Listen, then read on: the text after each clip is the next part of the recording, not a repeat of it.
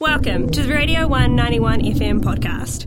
Now we are joined by Nic Rawlence to discuss new research that has found that eastern moas responded differently to climate change than other moa species. Through analysing ancient DNA of the extinct eastern moa, research found that the birds altered their distribution as they faced climate change.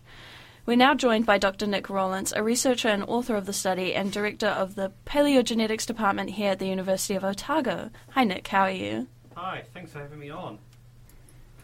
So, what was the eastern moa and where in New Zealand was it found? So the eastern moa is a fairly large, stocky moa with short legs. It was about 80 kilograms in size, and females are about 15 to 20% bigger than the males. And its fossils can be found throughout the east and south island, from Marlborough all the way down into southern parts like Southland as well. And we have a really good idea of where they were in space, so in geography, but also in time, how that distribution changed through time as well. Yeah.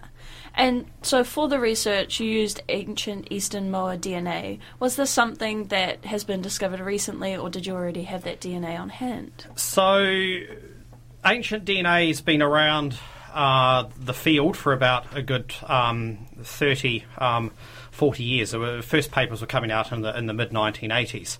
And so my student Alex Very, who's now doing a postdoc in France, who did all the hard work on this, is we went around New Zealand museum collections, we sampled eastern moa bones, and Alex managed to extract ancient DNA out of these bones and sequence the complete mitochondrial genome. So this is the DNA that's passed down through mother to daughter through the female line. Yeah. And in the research, it says that the eastern moa changed their distribution based on warming and cooling. How was this advantageous to their survival at different temperatures? So eastern moa have a very specific habitat. They like forest, swampland habitats. And during the Holocene, so the warm period we currently find ourselves in, they were fairly really widespread because their habitat was widespread.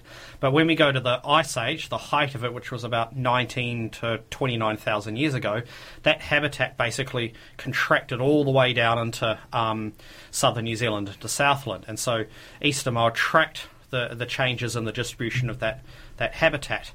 Now, that's one way to survive, but there were definite genetic consequences. They went through a pronounced population bottleneck. The analogy I usually use is you've gone from the genetic variation of the size of Auckland to the genetic variation of the English royal family. Mm-hmm. They've lost a lot of it. And only after climate got warm again, after the Ice Age, did they actually expand back out into the rest of the South Island. Mm-hmm. Do you think that bottleneck and that lack in genetic diversity amongst the eastern moa at certain points in their life, do you think that might have been related to the species' demise in the end?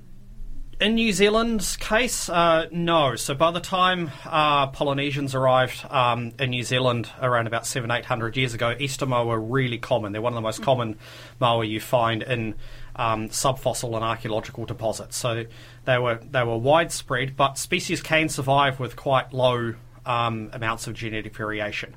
And so rather than the ghosts of ice ages past causing their extinction, in New Zealand it's down to overhunting, habitat destruction and predation from the Pacific rat Kiori and the Polynesian dog Kuri. Mm-hmm. Do you think that these changes in distribution that led to lacking in genetic diversity can be translated to species that we see in New Zealand nowadays? Yeah, definitely. And so one of the key assumptions that's been bandied about when you actually start looking at what caused the extinction of megafauna around the world, so these large animals like mastodons, mammoths, is that if we find out what killed off one animal, then we apply that across all of the animals. Now, that's been shown to be false over in studies that have been done in Europe, and in New Zealand, eastern moa had one response. Heavy-footed moa, think Cartman of the moa world, went to two separate refugia, one at the top and one at the bottom of the South Island.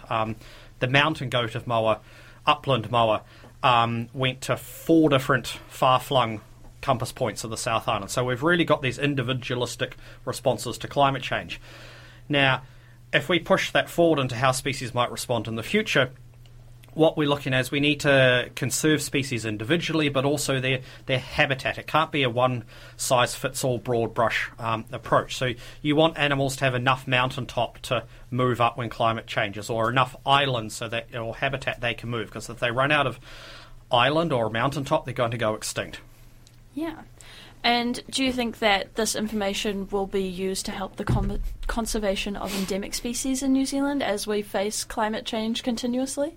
I think it will do. So there's a key phrase in geology or in our field that the past is the key to the present, and I will argue the future. So how species responded in the past can predict how they respond in the future. And I think we've shown that every species is going to respond differently. So we need to tailor our conservation measures individually towards species. Thank you. And is there anything else about the research that you'd like to add? Seeing as we're on student radio, we have plenty of projects available. If you want to come and do a project that can combine archaeology and paleontology and ancient DNA and reconstructing the biological heritage of New Zealand's taonga species, just flick me an email or come find me in the zoology department. This was a Radio 1 91 FM podcast. All of our content lives online at r1.co.nz.